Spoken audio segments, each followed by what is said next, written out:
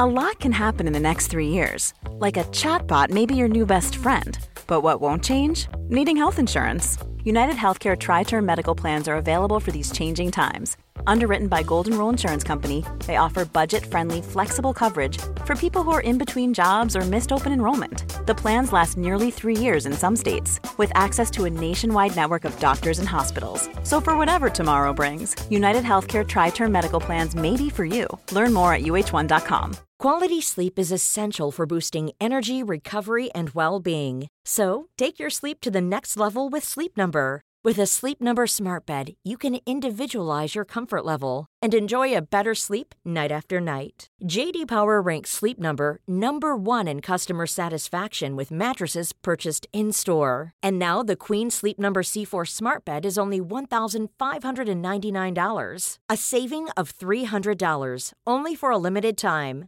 For JD Power 2023 award information, visit jdpower.com/awards. Only at Sleep Number stores or sleepnumber.com.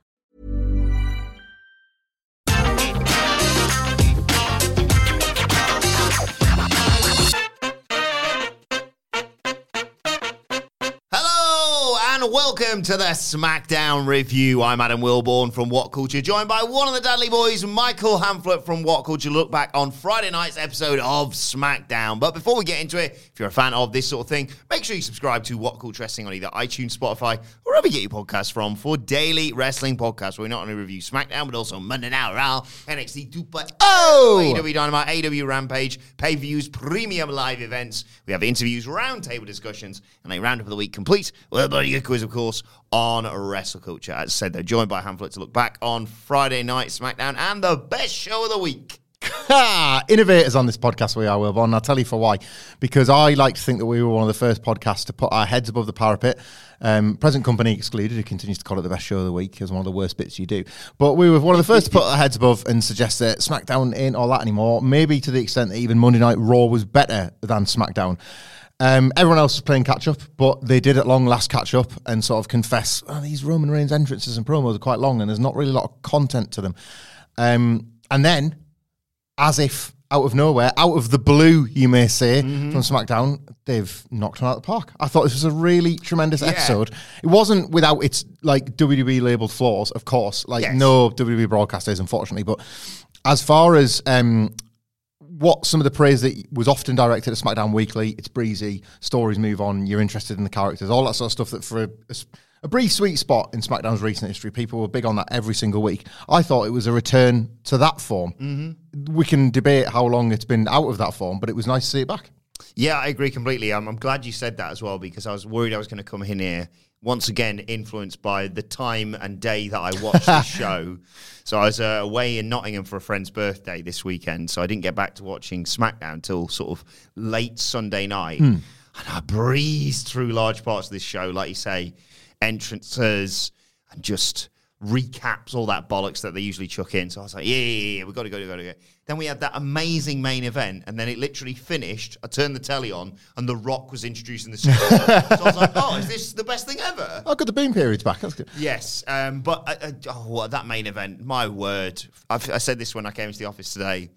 We often talk about this with AEW, and I promise this is the last AEW reference. No, maybe not, actually. We're going to make on this podcast. But I talk about with Sige and yourself, how sometimes you go, well, the title's not changing hands here, and yet you still not only get sucked into just a great, well-worked match, but also, I guess the title is changing hands for a split second, and we'll talk about that when we get to the main event. Let's start at the beginning of the show, though, because the show opens with Sonya Deville already standing in the ring. She welcomes us to Friday Night SmackDown, and she recaps, what happened with her and Ronda Rousey and the attack last week, and Ronda Rousey declaring, I'll see you at WrestleMania to Charlotte Flair, of course, and facing the Smack for the. Well, she said she was going to fight for the SmackDown Women's Championship. Of course. Anyway, Deville's not happy. She says, don't care if you're Ronda Rousey, if you're Naomi, if you, put your hands on officials, if you break the rules, there will be consequences. And she announced she was going to be fining Ronda Rousey $100,000 and suspending her indefinitely. But then she's interrupted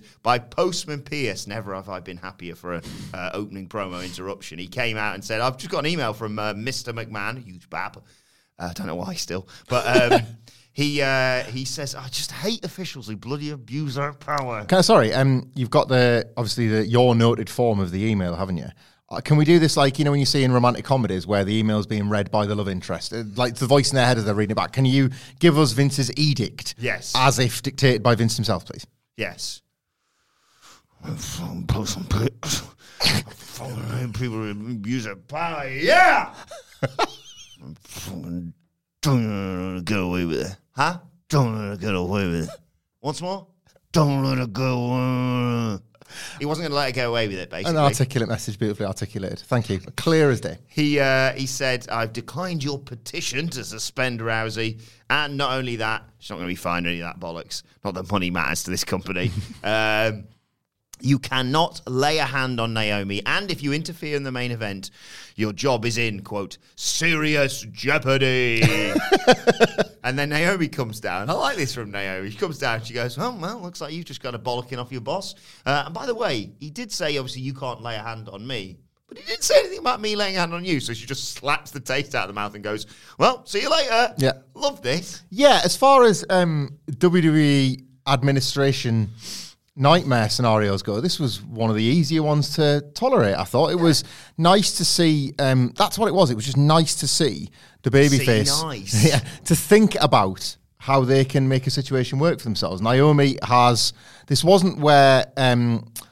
I'll make an AEW reference, shall I? Where the babyface steps way over the line in treading on the toes of a heel, such as when Chris Statlander said, like, Layla Hirsch deserved being booted out by her parents. That's or whatever. Oh, cool. Like for Chris Statlander, is it? Yeah, like this wasn't that. This was a babyface that has had to take abuse after abuse after abuse, and has at long last been able to, like, the system that's been oppressing her can now be used against the oppressor. Like, all that was really quite nice. Again, Vince McMahon, it's funny, isn't it, that on Raw in pre-tapes, he's like, yeah, I set up 3 cameras and I'll go 15 minutes if I get my message out with Austin Theory. On the $1 billion on the $1 billion wrestling show, he thinks better of it. He's like, we're only got 2 hours. Like, I'll write it down. I'll write it down. We'll get Buzz and Piers to do it. So yeah, like not an unpleasant way to get the message across. And I liked the mere mention at the start from Deville that Rousey is suspended, $100,000 fine, all that sort of stuff. I think it created quite a nice energy in the air that Rousey's not here tonight, and crowds can expect that she's not going to be on every step on the road to WrestleMania. Yeah. So what you're doing there is kind of amplifying the huge bap that she's going to get when she arrives as a surprise, because we know her not to be a weekly character. So if you're in the building and she opens the show mentioning that, you kind of roll your eyes and go to your mate, yes, because they've not got her this week. And that sort of that tempers your expectation for a nice surprise later on the show. Then we got the New Day versus Los Lotharios, who are now being referred to as the Lethal Lovers Los Lotharios. That's a lot of L's. Alliteration, baby. They love it. But one thing they also love that they brought back, which I absolutely adore, is the bloody kiss cam. It's back. Your enthusiasm for this kiss cam, I don't have much of an interest in the NFL, but the cultural penetration of the Super Bowl is such that, of course, you cannot not take a passing glance towards it. I, for whatever reason, not really managed to keep abreast of it this weekend. So you came in this morning, and I know you stayed up to watch it, and you enjoy that. At a distance. Apologies for today's podcast, by the way. At a distance, you enjoy the Super Bowl and can get a good night out of it. It's like, well, talk me through the Super Bowl, blah, blah, blah. And you're like, yeah, it was this. And it was like, the kiss cam on SmackDown, Hamflet. Can you believe it? It leads me to the conclusion that what I think already in your mind, Palace, you've drawn a scenario where we have like a What Culture Night Out at a TV taping one day, and the kiss cam finds us, and then it's a Wilborn and it's just like kisses all around for all the boys from Wilborn. Huge bop from the kiss cam as it captures everybody on screen. We've taken a sign that says, "We're number one, why try harder?" Kisses all around. Yeah, there's a reason why I'm glad this week it's you on SmackDown and Sige on Rampage, because I feel like the kiss cam's in the same sort of area, let's just say, as the SmackDown fist. Yeah. So probably best to be discussing this with you. Do you know what I did like about it? Because like the kiss cam, seriously, it was just awful. I hate watching it whether it's basketball games or WWE. The awkwardness, like, we'll just have Great Khali host it or whatever, but no, it didn't really matter who hosted it. It just was really just a bit I just didn't enjoy it. But I like the idea of Los Lotharios doing it, going, ugh, not you. We can kiss the beautiful woman on the front row, though. I've married quite a long time. You're not married quite as long, but we're both married. So please do stop me if I'm projecting here. But I feel like the more long-term or serious relationship, the more awkward that kiss cam is. Like, I think about, like, if that kiss cam, like, happened upon me and my wife, who has been dragged to this show. She's not gone by choice. The last thing she's going to want to do is have to kiss me on a giant camera on a big screen when already she's there a little bit under duress. You know, she's gone because I didn't have anybody to go with, and I've had to, like, play with some of the nice arena beers or something, or tell her that Adam Cole's coming even if he's not. Like, those are the ones that I feel the most sympathy for when the glare of the kiss cam is on them. Like, we're recording this on Valentine's Day. Yeah. Like, my wife and I got married in 2010. Needless to say, there are 2 children keeping us very busy and very tired. Needless to say, not a lot of thought goes into Valentine's Day. The kiss cam feels a little bit of an extension of that. It's like, I did not come to this wrestling show to be romantic with my wife. What we're doing is filling our evenings with like a year's worth of conversation fodder. That's what these events exist for. You know, that's why people think, oh, the old romantics going to the cinema. It's not sit in the back row. It's sit in the middle row and have a thing to talk about for the next 7 days. Anyway, that's my take on kiss cam. Let's talk about the match. Early on, New Day got the advantage. Los Lotharios take over there and isolate Kofi Kingston. Kingston, though, fights back, gets to Big E, who manages to hit a big splash on Humberto on the apron. And then Kingston gets launched over the top rope by Big E onto the heels at ringside to take us to the break. When we come back, the Lethal Lovers, Los Lotharios, are firmly in control. Big E recovers, though. He captures Angel with a belly-to-belly suplex. Angel? I'm going to stick with Angel. It's Angel, yeah. Yeah, I liked him when he was Angel. They like Angel when they can't be asked, but that was how he always presented himself. It's Angel Garza, and he always will be. He catches him with a belly-to-belly suplex. Kingston and Humberto coming at the same time. Kingston cleans house, runs wild, sends Angel out to the floor. Boom drops Humberto. Goes to the Trouble in Paradise, but Humberto avoids it. So then they go for the midnight hour, but this time Angel attacks Kingston as he's going up top. And Kingston catches him with a Hurricane Rana off the apron. They do then manage to pull off that powerbomb double foot stomp thing that they do on Humberto, but Angel Garza makes the save. Then Los Lotharios regain control. A moonsault to the floor on Big E from Angel, and a moonsault from Humberto on Kingston for a near fall. Kingston catches Humberto with the Trouble in Paradise, but it was in the midst of them trying to set up a double team finisher, them as in Los Lotharios. Angel's the legal man, and as Kingston goes for a sunset flip, Angel reverses it, rolls him up, steals one, gets the victory. It's 50-50 stuff, but if it is going to be 50-50 stuff, I like it being these 4 men because I think they work really well together. Yeah, it's tricky the finish first, because he did steal one, and that's exactly how they presented it to you. The stack up was all very legs and arms wiggling all over the place, and he's got one.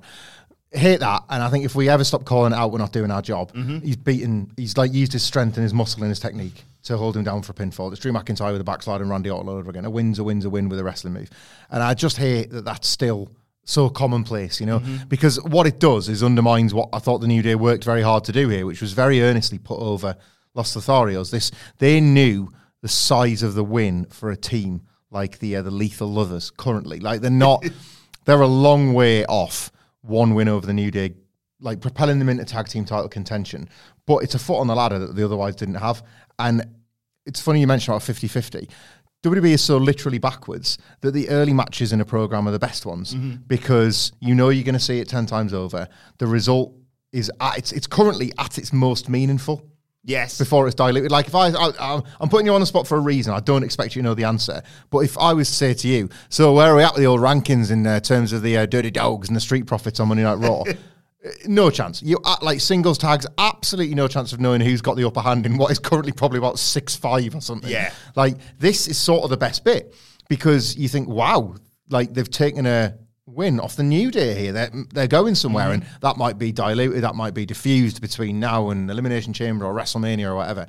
So this is the time where you kind of have to bask in just a little bit of that reflected glory for these newcomers having a big win. I wanted to say all that first because I really wanted to talk about the New Day.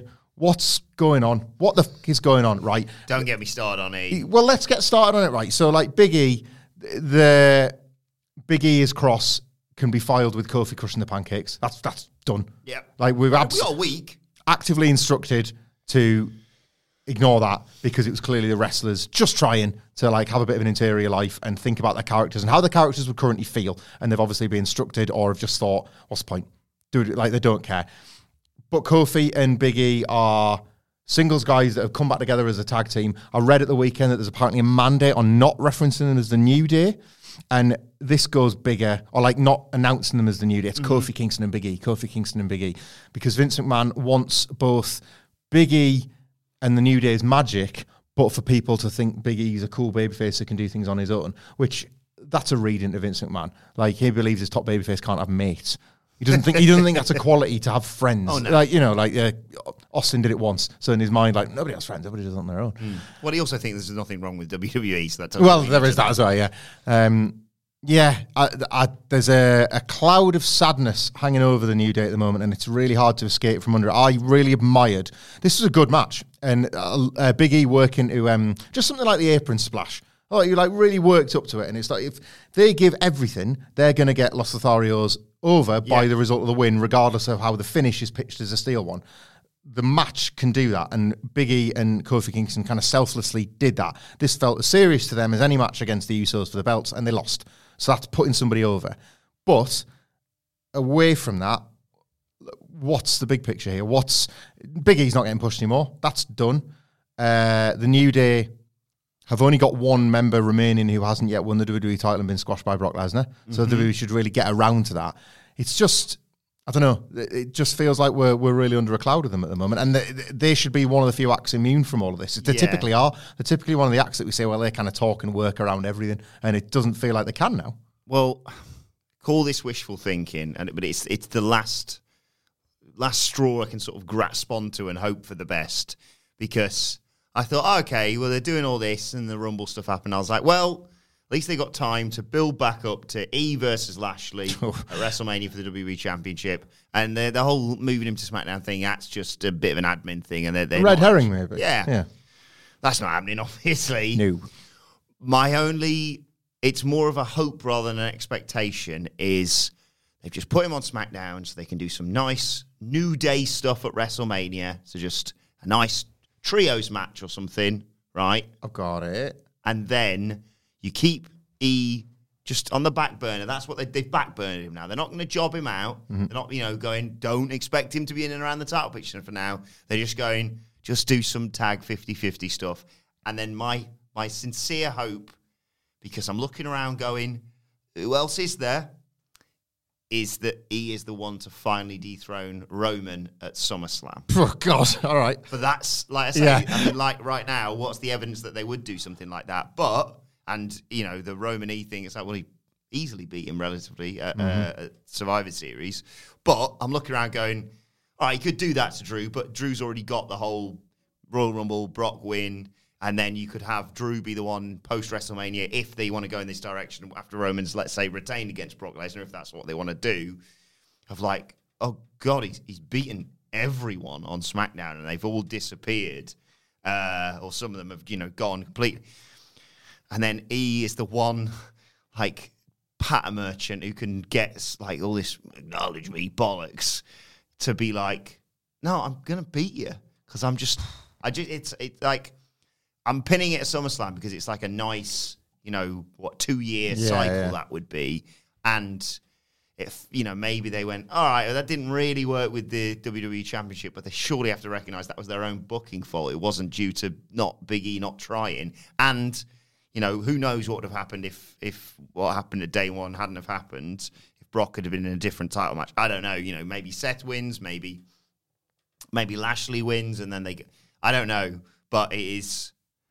it's one of those things where I'm going to look back a bit like the Summer of Punk, thinking there's a plan here, and I'm going to look back at the end of this year and go, "Well, I was really naive there." What's more than wishful? I don't want to call you naive. What's more than wishful? Yeah. You did plant a seed. Very nice there. A bit of LTST, as people should expect from this podcast. A trios match at WrestleMania in Dallas, assuming that Xavier Woods can come back in as fit as a fiddle and good to go. What happened the last time that the New Day were in Dallas? Xavier took a stunner. New Day versus Mick Foley, Shawn Michaels and Steve Austin. Just something nice in the mid-card. Night 2. Bit of fun. Letting off a bit of steam for everybody. 3-on-3. Yeah. New Day get the win. There you go. Big ending on Mick Foley. Right, we had something straight out of AEW next. The worst side of AEW, as the Viking Raiders were getting interviewed and then got attacked by someone directly behind the camera, basically. The Usos just, broad daylight, jumped them as they were getting interviewed and beat them down. Just as quick as I can be and as quick as succinctly. The Viking Raiders are stupid loser dweebs and they suck. Like, that's... Not in real life. I've met them. They're bloody terrifying. And I wouldn't say that to the face. I'm talking about these characters that we're seeing every week. Because what is the booking of these other than, like... I'm going to use WWE's parlance because I think I don't particularly like the... They're the Usos bitches, aren't they? Like, just they get decked, they get beat, they get the stuff nicked. It's... I don't... say, and because of the bloodline and because of the Usos' proximity to Roman Reigns, it's hard to visualise Eric and Ivar being the ones to dethrone them, isn't it? So it doesn't really feel like revenge is coming, particularly for the Usos, for all of this, other than a near fall or a non-title pin or what. Something that doesn't count as revenge is going to be given as the Viking Raiders' revenge. Like Eric lost in singles action last week. That's what he's being asked about when they got jumped. Like, there's a really simple story to tell. And by the way, if the Viking Raiders win the titles, that's not a brilliant swerve. Yeah. It's just like, well, I guess the Usos really suck then because the Viking Raiders... Like, there was an easy story to tell here, right? You want to do a sort of temporary thing. For me, you go into WrestleMania with the Bloodline holding all the gold still. So you want a match for the world title at the Chamber, and you want to make people believe that maybe it's going to happen. Why not just instead of... I mean, even before they became number one contenders, they got bloody pinned the week before, didn't they? Maybe have a little bit of forward planning, have them not lose that match, have them constantly win, whether it's against, any old jobber tag team, literally local bloody wrestlers if you want, just so they can hit those chucking people around moves and the cartwheel and the spring, the handspring off the ropes, which just looks so good all the time. Just have them just wreck local competitors, lower down tag teams and pin the Usos and be like, Usos be like, well, we're going to have to be really sneaky little bastards because if we go toe-to-toe with these two, look at the size of them, they're going to destroy us. And, they cheekily shenanigans, FTR, the Revival-esque, steal the victory at the Chamber and sort of go, well, that's that, back of the line for you, rather than this tag team sucks and there's no chance in hell that they're taking the titles off the Usos on Saturday. Well, joke's on you because you just told the story. Yes. They can't do it. Then we got a sit-down interview, which I really enjoyed, with Roman Reigns. They had one with Goldberg later on. They're exchanging threats on this show because we've got the face-to-face, this week now, I suppose. Yeah. They do a big recap. Heyman explains his reasons for turning on Brock Lesnar. He talks about Goldberg's return. And Cole says, yes, last week featured the return of an icon. Heyman goes, thank you very much. He's like, no, I wasn't talking about you. I was talking about Goldberg. Cole lists off Goldberg's accomplishments, his winning streak in WCW. And then I was really conflicted by this because I thought it was a nice line, but also, we get it, Vince. You won the Monday Night Wars. You got it. Got it. I got it at WrestleMania with Sting, and you didn't need to do it anymore. But anyway, Reigns responds, well, if I was in WCW, everyone would be winning because it'd still be in business. Which I thought was a nice little line, if not just stop going on about it. It's so funny that this reminds me of that story from last year where Vince was like, yeah, it's very different AEW today. We're not talking about competition that likes the Ted Turner. Like in his mind, that was real competition to everything else since. Yeah. Well, I've completed it. I've completed competitive business. Done. He talks about Cole. This is Goldberg beating Brock Lesnar at Survivor Series, and we get a clip of that wonderful, 90-second match, basically. Yeah. And Reigns just shrugs it off and says, Brock Lesnar's old news and no one cares about it. And he said, let's not forget this match was supposed to happen 2 years ago at WrestleMania, and Roman Reigns, nice. I do like the fact that they've looped that into this. I mean, and I don't want them to say, and the reason why it didn't happen was this. Yeah. And I like the fact Roman Reigns said, 2 years ago could have been really interesting. Maybe you stood a chance, but not now. I'm untouchable. I'm a different person. I've smashed everyone. I'm going to do the same to Goldberg. And then he clicks his fingers, and Paul Heyman says, the following isn't a prediction, it's a spoiler. And Roman looks down the camera lens, gorgeous bastard that he is, and says he's going to Goldberg. And I, for one, hope he does. Yeah, who doesn't? Great line, great delivery, great clicking of the fingers to get Paul Heyman to do the spoiler bit. Really, really, really enjoyed this. It turns out all we ever needed to make some of these Roman Reigns promos less boring was Michael Cole and nice leather furniture. Because I've been craving something like this in terms of a slightly, not even that different, just a tweaked presentation of the Roman Reigns character. And I think this feud is maybe the best fit for that because there's not really a lot to say, is there? It's like, WrestleMania didn't happen. We've both got big spears. I'm really, really young and you're really, really old. And the fact that you even think you've got a chance is an insult to me. Let's fight. It's as simple as that. And thankfully, WWE haven't decided to complicate it with Roman going 20 minutes with unexpected falls at the start of the show. So all in favour. Like, I didn't even mind the rebuttal later on because I just thought it was there to show you that in this setting, at least, they can present themselves as equals, even if on the night that might not be so. Yeah, I know WWE don't often think of a match finish and then work backwards. They often think of a phrase, Goldberg in Goldberg, for example, and work backwards from there. But you know what? Even if you just stumbled into it, do it. Like, there is no shame. Nothing happens to Goldberg's legacy, his aura, if he gets smashed in 90 seconds, for example. But what a breath of fresh air it would be for this Roman Reigns character who, yes, has won all the big matches, but the last time we saw him at the Rumble, he just sort of went, I'll take the DQ victory, thanks very much, because I got wound up by memories of the Shield. There's no harm. Brock Lesnar's Brock Lesnar. No one's going to go, well, he can't. It's Brock Lesnar, former UFC heavyweight champion, beating everyone, WWE.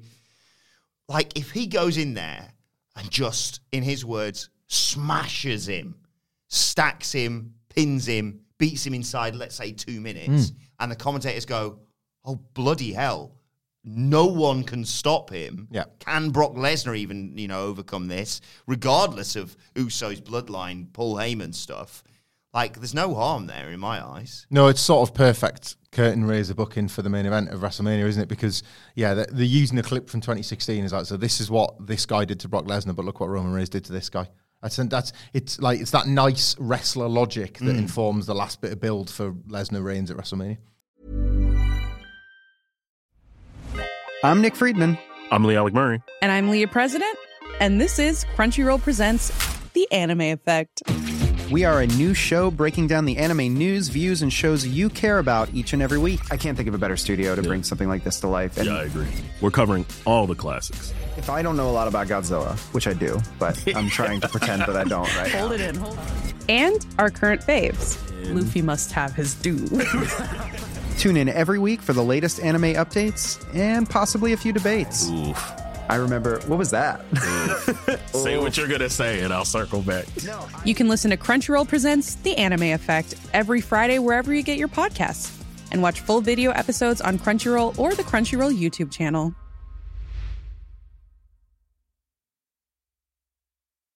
Selling a little or a lot?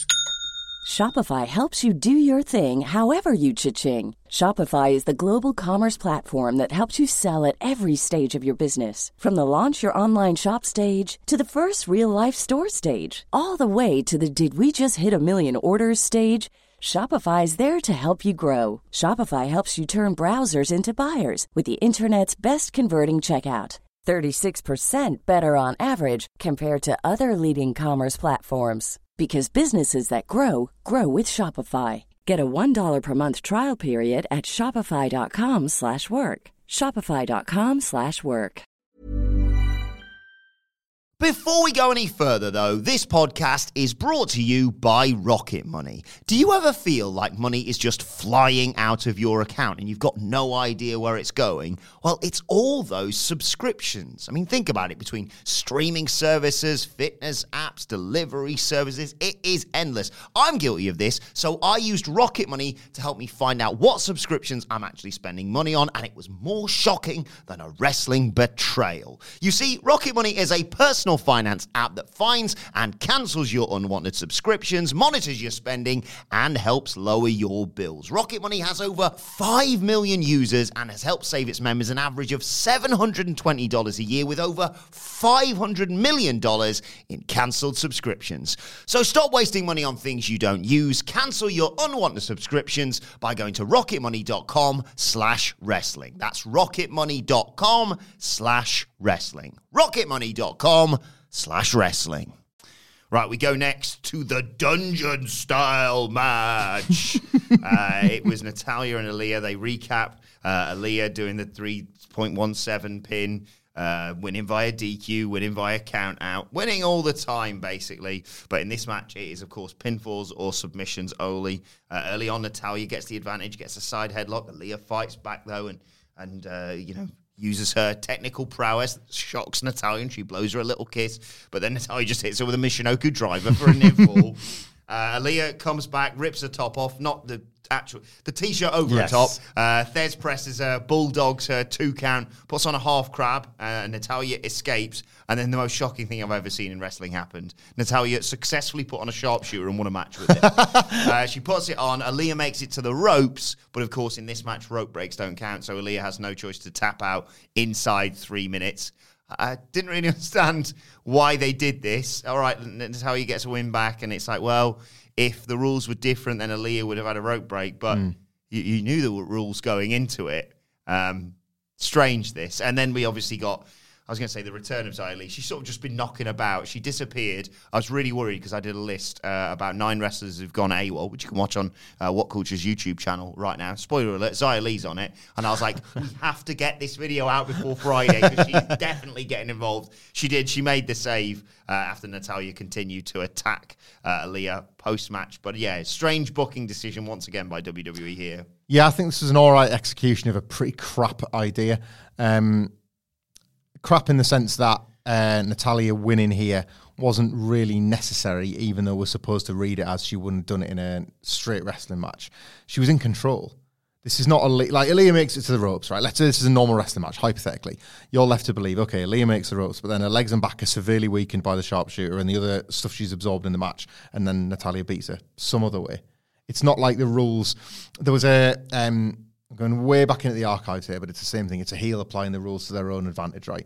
The Quebecers defeated the Steiner brothers for the tag titles under Quebec province rules in 1993. And how they did that was Scott Steiner battered one of the Quebecers with a hockey stick, got caught by the referee. They were like, the Quebecers were cheating arseholes, and Scott Steiner was just driven insane by it, and he couldn't hold back anymore, being Scott Steiner. Walloped him with a hockey stick. The referee saw it, and then the Steiner, that was, oh God, our heads have gone. We forgot that the titles changed hands on a DQ. So they're absolutely battering the Quebecers, but the Quebecers have stolen one. They've stolen as heels, they've taken the titles, they've not even pinned the champions. Christian spitting in Randy Orton's face, for example. Yeah, a perfect contemporary example. Thank you for being the younger one on this podcast. Exactly that, right? The heel... I really like that at the time. I'd like to point this out. Yeah. I had a lot of issues with that feud, especially how it ended up. But the point is, the babyface in both those cases is in control, and you're led to believe, if this thing hadn't happened, they were going to get it done. Aaliyah's trapped in a hold. Like, if Natalya releases when she gets the rope, what's she going to do? Pull it back to the middle and put it back on? Or do something else and beat it? That's why this idea for finishing the setup of the match was pretty crap. And it's a shame, because I didn't think the action was that bad. No. I think they're really getting it together. We presume they're doing stuff on house shows as well. Well, we said about Natalya and Xia Li working the house shows. It's all, regardless of what you think of anybody's work, they'll get people locked in on a WWE style through doing reps with Natalya, which is what both these women are kind of doing at the same time. And I thought you saw a slither of the benefit of that over 3 minutes or whatever it was. I also thought Xia Li looked the best she'd done so far in terms of an attack as the protector. Her kicks were amazing. Yeah. She absolutely battered, she seemed to waffle with a couple of those kicks. And I think my take was, completely speculative by the way, was that the first time she did that running, it looked a little bit, I think she saved Naomi, was it? Yes. It looked a little bit limp. And then she disappeared, and I they've not liked what they've seen. This was different. She came back. She was laying it in, as they say. And I wonder if that's just out of a bit of trust that's been built between the two. And she's like, hit as hard as you need to. I thought all of this, from a physical aggression point of view, match included, came across pretty well. But it was kind of a naff idea to begin with, and it never got away from that. I meant to mention this on the preview, and I don't know if I did or not. But it felt like in this match, the obvious thing to do is pinfall or submissions only. What's Natalya's big thing at the moment? Guinness Book of Records. Just have a chop block. I thought you were going to say hit her in the face with the Book of Records. You can do that as well. Bust her wide open, paper cut her face or whatever. But yeah, it's a heavy book. That book's a big old thing, and it's available in all bookstores right now. Did you ever that in your school library when you were younger? Oh, that was all I read. Like you just go to the guy with the long beard, or that one fingernail. The one fingernail that looks like a snail's body. A shell of a snail. That's the word I got. Right, this is the most important question I may ask on this podcast. Yeah. What happens when that... when you used to play Snake? Yeah. and you get to the middle.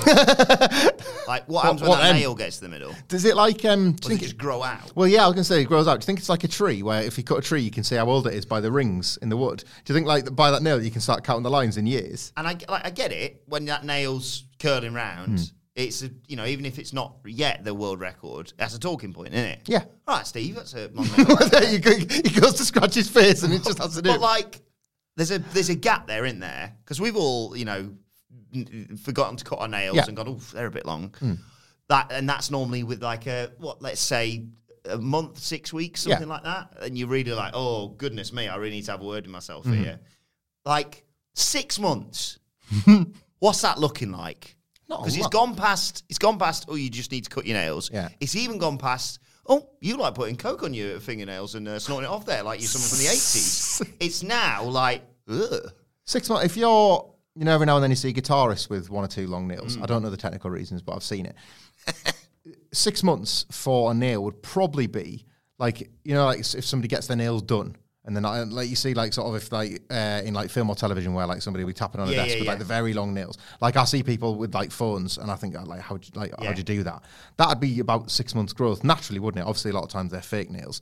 Yeah. If you get on a year, it's still only going to be, I'm looking at my finger here. A few inches. Yeah, a few inches. As I put my hands from one side of the wall to the other. a few inches. That guy must have been on that for that Guinness Book of Records picture about 20 years, maybe? That's what they should do. Oh, my God. I can't believe I'm about to say this. Give Natalia a weekly segment. Give her a weekly segment, right? It's not about Natalia, obviously, right? She brings out another record holder, and they chat about being record holders. I thought you were going to say it was just that guy, and it was called Natalia's Nails. And it's just, because she's hard.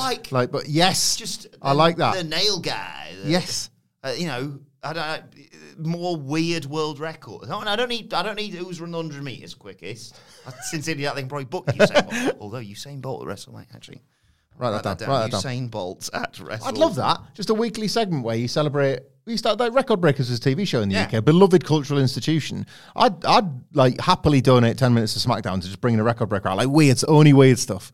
Did you ever watch? I'm typing so you say this. I'm typing weird world records and read out the first one that I see. Well, because I think I could do one.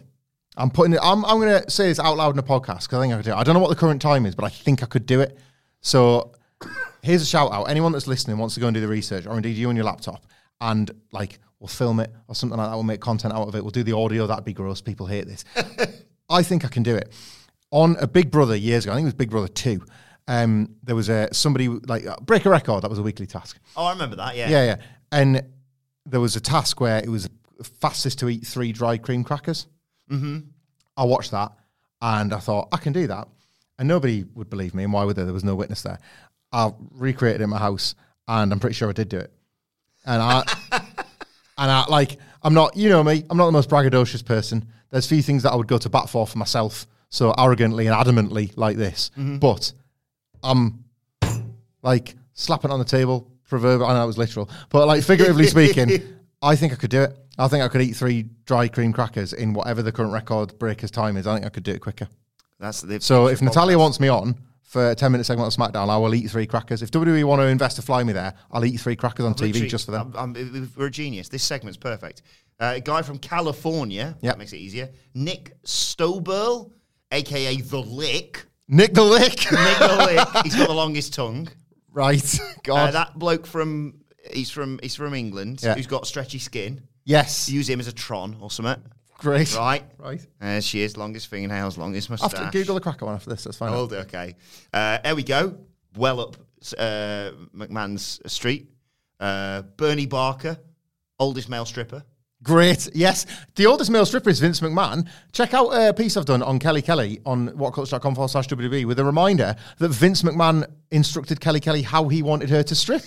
When she was on ECW as the exhibitionist character. In my head, when he did the thing with, what's his name, Gronk. Yeah. And he's like, here's how you should fall. Yeah. That's what happened with Kelly Kelly. He's like, he takes his clothes, he's got the same bikini on underneath. Same as these. Here you go. Double whammy here. Okay. I've come completely off on a tangent here. What does WWE love more than almost anything? Slacking off its ex-employees, right? Okay. Right? And who's really popular at the moment? What's his name? What's Zack Ryder's name? Matt Cardona, yeah. Right? Here we go. There's a parrot called Zach that opens the most number of cans in a minute. There you go. You get famous Zach in WWE. Any more we can have? That bloke who could stick spoons to himself. A parrot opens cans. Like opens beaters or cans of pop or something. Here we go. Nice shout out for the Benetton Group. They invented the world's largest condom. 72 feet, or if you want, another guy from the US. Oh my God, it's so easy, this segment. Odilon Ozar, world's tallest hat. What? No, you just make a taller one. No, you have to walk 10 meters. Right, fine. I could visualize if we commissioned the making of the tallest hat and you wore it, people would just think, oh, there's Wilborn. Like, they wouldn't even look tired. There's Wilborn. Salutations from me and my baby. Like, you've got the hat, and then underneath, there's another colleague standing on your head. Like, you've got Cleary under there or something. Like, salutations, and you open it up. And good afternoon. He's got a really big hat on as well.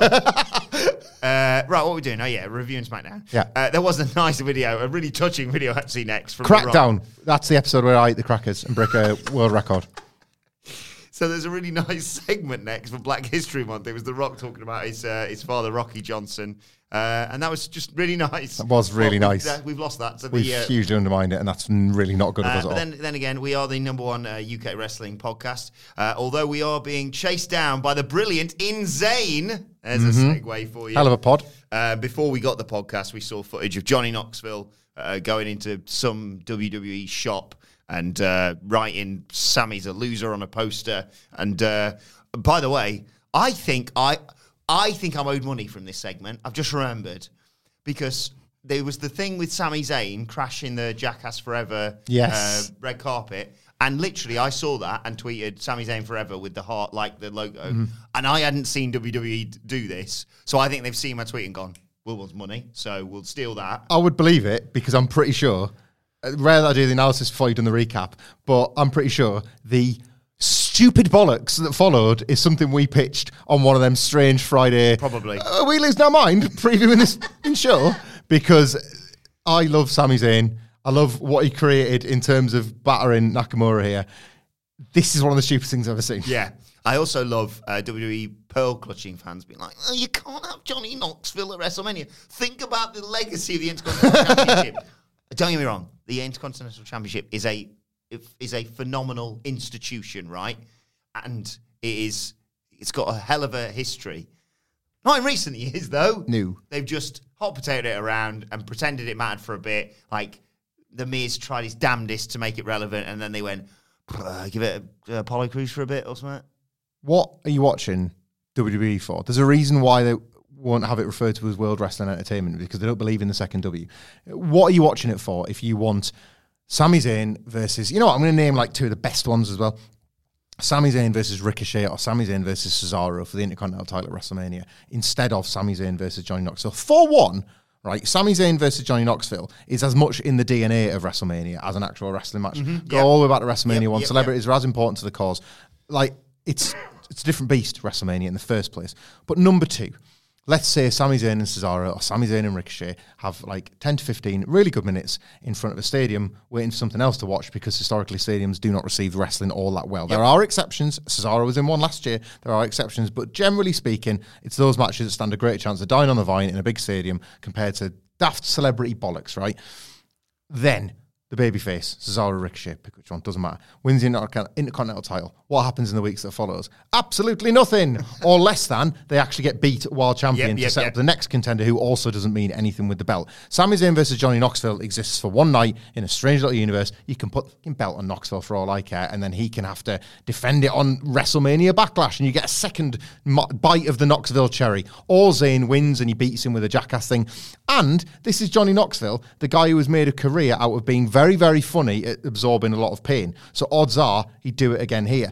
One of the only talking points of the Royal Rumble was Johnny Knoxville. I was going to say, for all the people being like, you can't put Knoxville in a WrestleMania match for a title, I was like, did you see the forearm he hit AJ Styles with? Yeah, like I say, it's not that I don't want to have the debate and I don't think it's being offered in good faith. I just think the people that are still doing it earnestly and going, yeah, you can't do that. It's like, that's the thing that you're deciding you can't do. Yes. When this product is the one that you've stuck with post-commercial boom of the year 2000 and thought, I think they're crossing the line here.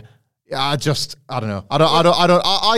We sit here sometimes and we're critical and we try to critically analyse WWE, but we also know what we're signing up for. Yes, exactly. I think we've said once we applied the 2.0 or the fucking fiend metric to Raw, suddenly we all understood Raw a bit more.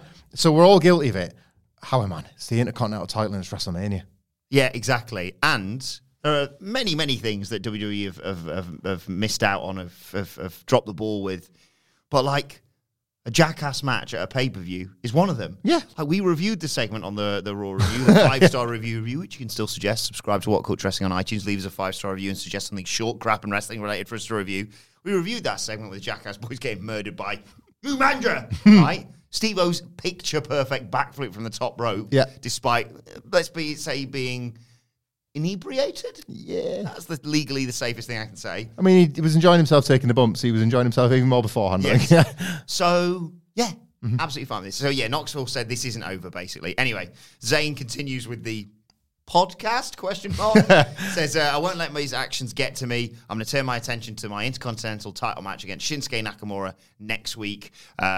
He's going to discuss the nature of human consciousness tonight, which is often something that's on our docket, but we never quite get around to. It's always your last bullet point. Yes. With a question mark and an exclamation mark, and we just never make it.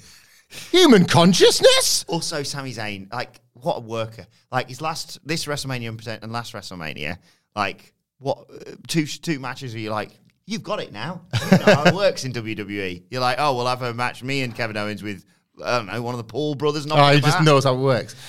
Speaking of knowing how it works, we're recording the SmackDown review to Monday. We're recording it before you and Sidgwick sit down to your Rampage. Yeah. Can you wrong foot him with the first point saying, Sidgwick, because in terms of this Rampage this week, it's very much the fallout to AEW's comment on the human consciousness. Thoughts? Just see how it starts. If he either gives you the stone-faced, what? Or because he's like incredibly erudite, articulate, and thoughtful, actually applies human consciousness to AEW storytelling and gives you something that turns out to be stuff that we need to keep for the awards folder when it comes to podcast awards season. I think it's a win-win. Sami Zayn, though, is just a gem. He, in the midst of all this, says he's got some vegan recipes on hand because all the idiots, food good, right? He says to the audience. I love this, by the way. This like Vince McMahon again, like your dickhead showing Vince. One of these stupid assholes like these days. They like podcasts and they like vegan food. Stupid assholes. Send them out there to say that stuff. So Rick Boogs interrupts him and Nakamura come out. And Zayn said he's surprised, despite the fact he invited Nakamura on the podcast, that he actually showed up because he's been ducking him for weeks. And he says he can't wait to see the look on Nakamura's face when he beats him. And he knows that he's working with Knoxville to distract him. The conspiracy continues. Nakamura says, have you seen the movie? He says, no, Jackass Forever. And he goes, no, the one next week. It's called Jackass Defeated. Oh! This fires up Sami Zayn. Got him. Talks about previously, being in Nakamura's corner, which is a storyline I probably should have lent with a little bit more in this. And he starts slagging off Rick Boogs, lifting all these weights and all that bollocks. Boogs is furious, right? Grabs the mic, gets electrocuted by said mic, and whilst Nakamura's checking on him, Sami Zayn hits him with a nice helluva kick. I was like, what was that bollocks? But then also, Sami Zayn hit Nakamura with a helluva kick. You know what? You all right. Hang on, wait a second. I don't know why on earth would I ever say it myself? You know what? Hey. You all right. Yeah, my thoughts. Bzzah! Jesus, Wilborn. I didn't realise you could do that on a podcast. You can't do that to a microphone. I'm supposed to be speaking into... Let me just collect myself here. I was speaking to a microphone. It turned out it was electrically charged because that's a thing. Yeah. What the was this?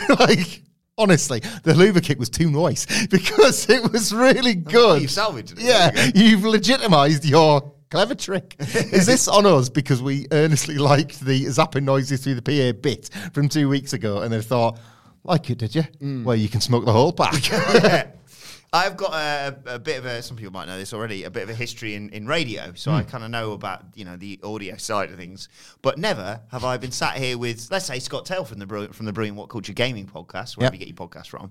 And he said, okay, that's how you do levels. Yeah, that's how you play funny little sounds and stuff. Hey! Stuff like that, And which button do I press to electrocute the host? Okay. Brilliant other backstage segment next, because it had one of our favourite tropes in it. Madcap Moss has got a big old black eye from getting claymored by Drew McIntyre. Moss says he's not going to be in Happy Corbin's corner for his brief match with Cesaro because of his injuries. He's even going to try and maybe get out of his match with Drew McIntyre at the Elimination Chamber because we get the line, Claymore. I'd like less. There it is. Brilliant. There it is. No notes. No. Nothing to add. And then we got Happy Corbin versus Cesaro. Cesaro serves so much better. Newsflash. We joined and the match has already started. Cesaro's obviously in control. And then obviously Corbin fights back with, you guessed it, a chin lock. Yeah. Cesaro fights back though. Corbin catches him with a deep 6 for a near fall. Corbin pops Cesaro up on the top rope and then he comes back with this unbelievable suplex because Cesaro is too good for this goddamn company.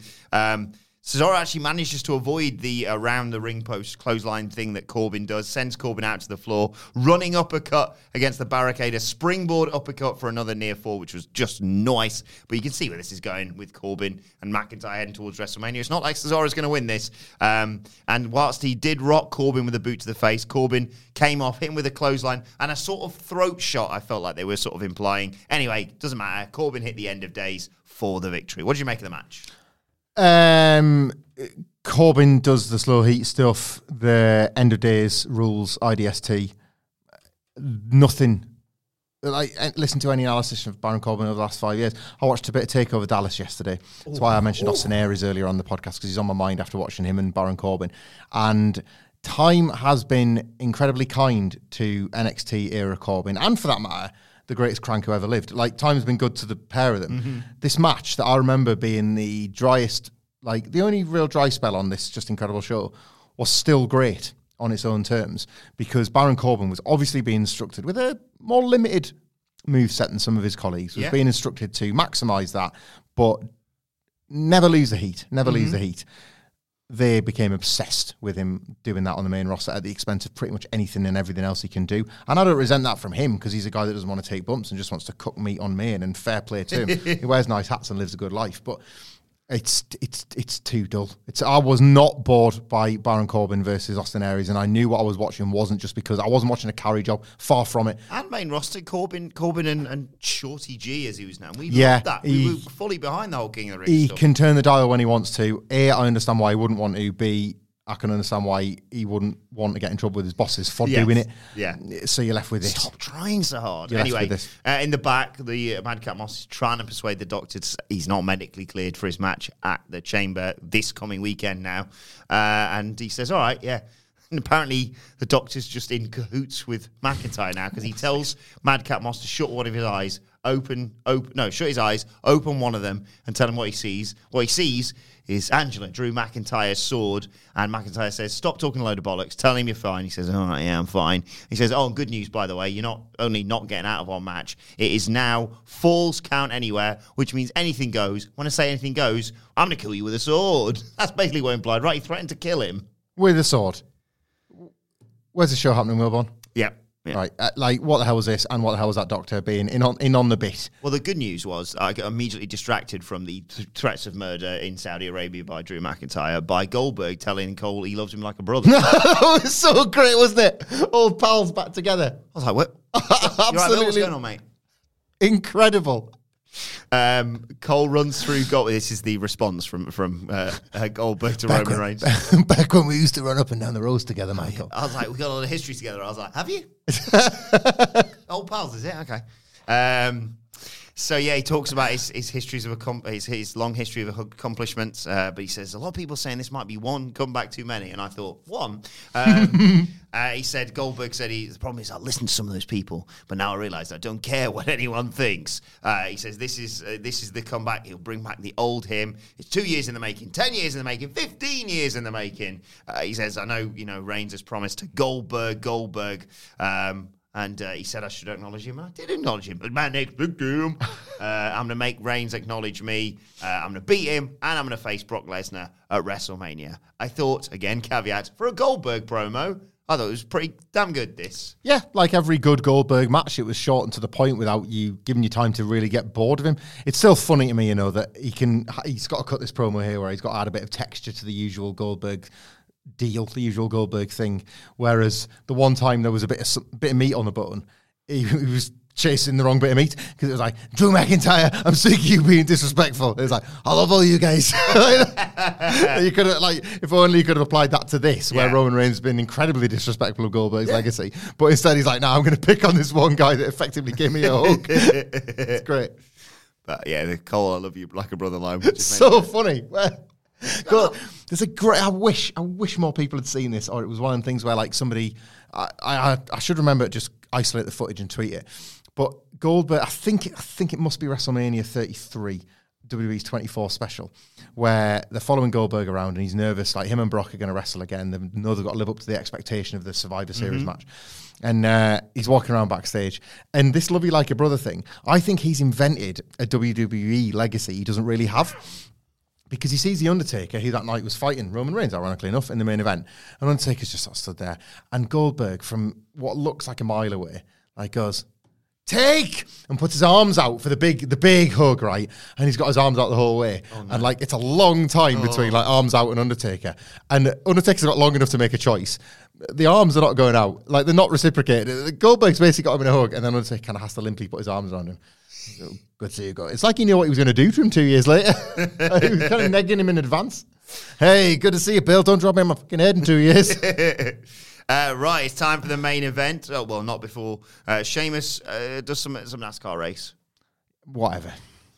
And then we got Charlotte Flair, SmackDown Women's Champion, putting the belt on the line against Naomi in I'll just say, a sensational main event. Because I thought, we get this. And then they've been bigging it up throughout the show. There was clips of Charlotte Flair being like, I'm going to be in the main event because I hate the nickname The Opportunity, by the way. I think it's one of the worst. They've made words strange, WWE. Yeah. For a long time. Nobody speaks like anybody does in WWE, so that when they say that, you're like, that's not language. No. You're all aliens. So we know what's going to happen here.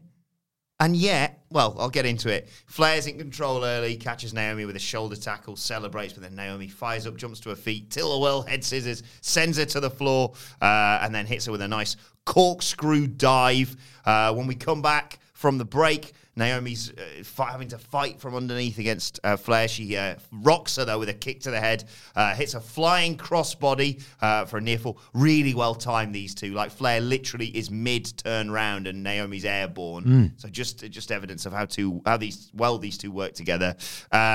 Flair takes back over, though, slows the pace down.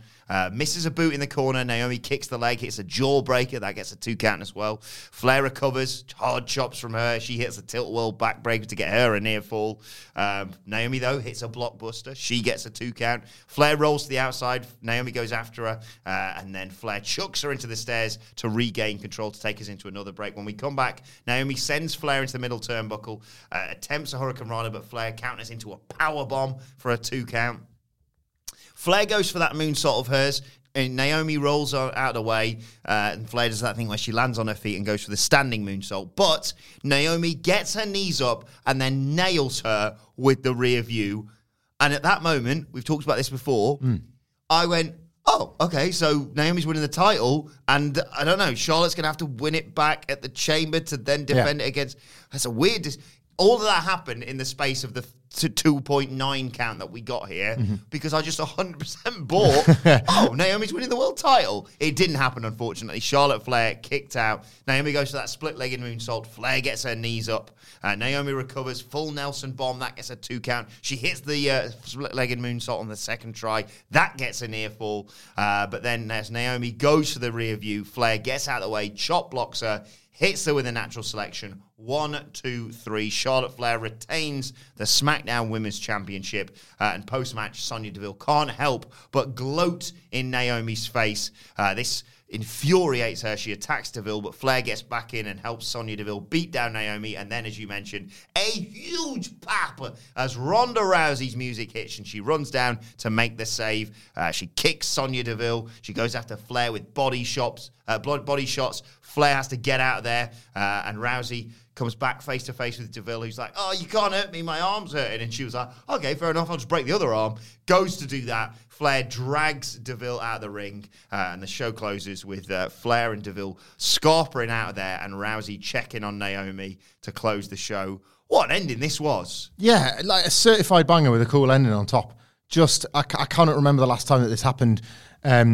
Not just on SmackDown, but specifically in the women's division on SmackDown. We've talked about WWE's handling of the women's divisions on both major brands, really. Has left a lot to be desired, and it feels short on stars, and it feels short on talent and matches of this pedigree. And Charlotte Flair, for better and worse, is expected to have these all the time. Yeah. And too often she doesn't, and a lot of the time, a lot of the criticism is isolated on Charlotte Flair. But I think it's, what's the phrase, like in a clinch maybe, or so the Rhea Ripley match kind of demanded the chips are down. Yeah, like the Rhea Ripley match, the feud demanded a great match, and we got one. And I think her and Naomi collectively would really do something of this standard. This was excellent. This was so good. There was no, I didn't feel like there was any dead spots, which, considering the state of every character in WWE, the way that you're so overexposed to them, you're overexposed to WWE match formula, which this again veered away from. There was way more. We say back and forth a lot on these podcasts, because often that's just WWE know how to do a back and forth match. But it's shorthand for me for the first 4 minutes where I'm like, you know what happened. Yeah. I don't need to describe move by move. But it was genuinely dramatic tide turning in this match. There was was it the spot on the floor where there was like a double reversal before Naomi hit the steps? And it really could have gone either way, because they were both exhausted. Charlotte Flair sells exhaustion so well. As well as Naomi does babyface comebacks, because she's just got that innate babyface charisma. She does that awesome thing. You know, when WWE trains its wrestlers to look to the hard camera, and it becomes to the point of awkward where they're like doing spinneroonies to find it. And you can see it on NXT 2.0 with the young trainees. They've got to look for it. They've got to do it. You see it with Toxic Attraction quite a lot. Look at the camera, do the thing. That's what's going to get them ticked in the box when they get backstage. The camera finds Naomi because that's the way around it should be. That's how it should be. She Britt Baker's really good at this as well, where she will know that she's got a good chance of catching the camera and then just shake the hair and give a face that is reaching out through the screen, the old-fashioned Dusty Rhodes thing, looking out to you to help her, to drag her off her heels and onto her feet again. It's brilliant, absolutely brilliant from Naomi when she's given a long-form match to do it. I thought there was absolutely loads of that here. I love this match. It's probably not going to trouble the match of the year list, because again, WWE sludge kind of makes all this forgettable within 2 or 3 weeks. So the characters, don't assume that this is going to set Naomi up for something big at WrestleMania. She'll be in the Women's Andre again or something like that. Yeah. But on its own, just on an island, what a thoroughly great match this was. A genuinely cool struggle of a title match where, as you say, you articulated your own one, but there were other cases in this match where I think you thought, this isn't as open and shut as I thought. Yeah. And the fact that the finish was very much a wrestler wins with her wrestling move because two wrestlers have exhausted each other felt really earned as well, which I like to see. I don't necessarily need the most spectacular finisher kick-out sequence. I need this idea that they've been in such a war that they're knackered, and it's going to be, I've just hit you with my biggest weapon and you're too tired to kick out. It energized the closing sequence as well, because you did feel hurt on Naomi's behalf when Sonya Deville was able to get her kind of pointing and laughing back in, and you did want to see somebody extract a bit of revenge. And then Charlotte Flair gets in. You dick. You absolute dick, helping her out. Why would you do that? You've contributed to this really cool sporting contest, and now you're going to allow Sonya Deville to take the shortcut. And I think all of that energized the Rousey pop, and that energized what was by far Ronda Rousey's best performance since this return. This is what they need to do with her in the interim between now and WrestleMania. Yeah. Have her be like a friend to someone. It does vindicate the Charlotte Flair booking as well, doesn't it? Because this was the night where it's like, yes, you have a baby face and you have a heel, and it's in Rousey and Flair. You're going to want Rousey to win on the night. The camera, by the way, might now finally be smiling upon Ronda Rousey, because if you watch this back, I'm pretty sure Ronda stumbles on her way to the ring, and the camera by fluke cut to a crowd popping daft for her.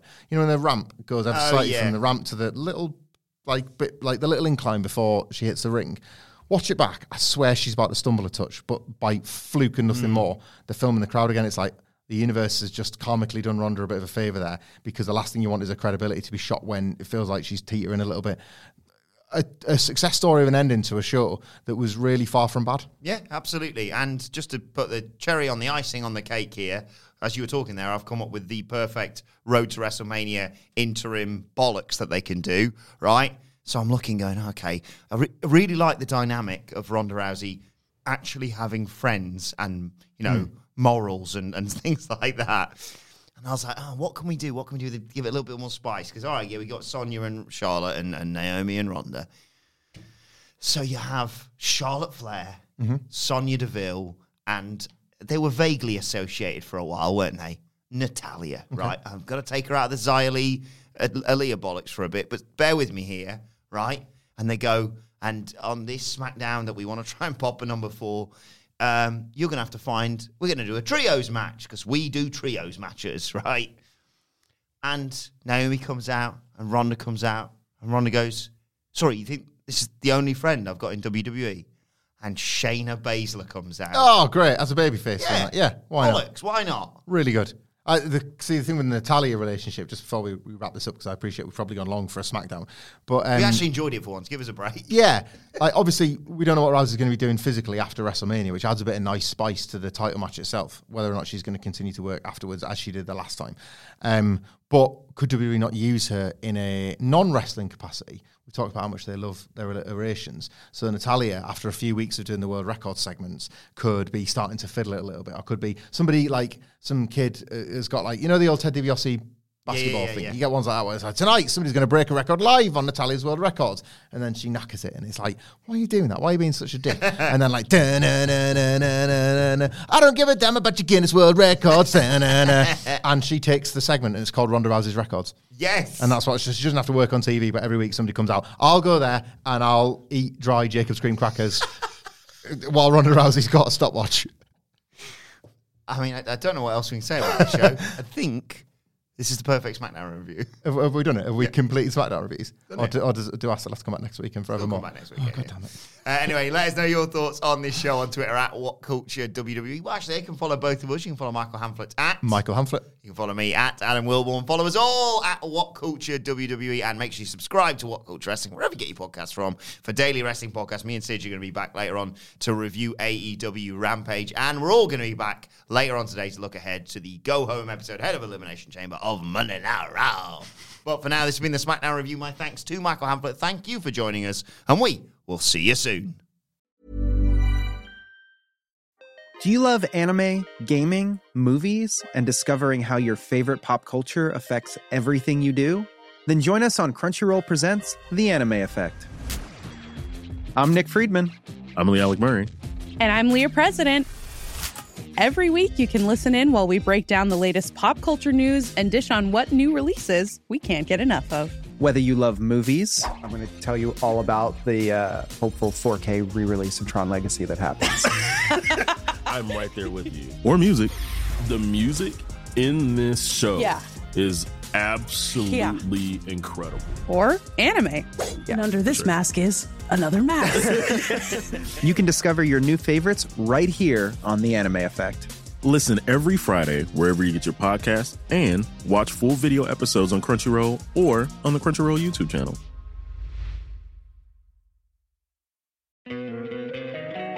Don't you love an extra $100 in your pocket? Have a TurboTax expert file your taxes for you by March 31st to get $100 back instantly. Because no matter what moves you made last year, TurboTax makes them count. That means getting $100 back and 100% accurate taxes only from Intuit TurboTax. Must file by 3/31. Credit only applicable to federal filing fees with TurboTax full service. Offer can be modified or terminated at any time.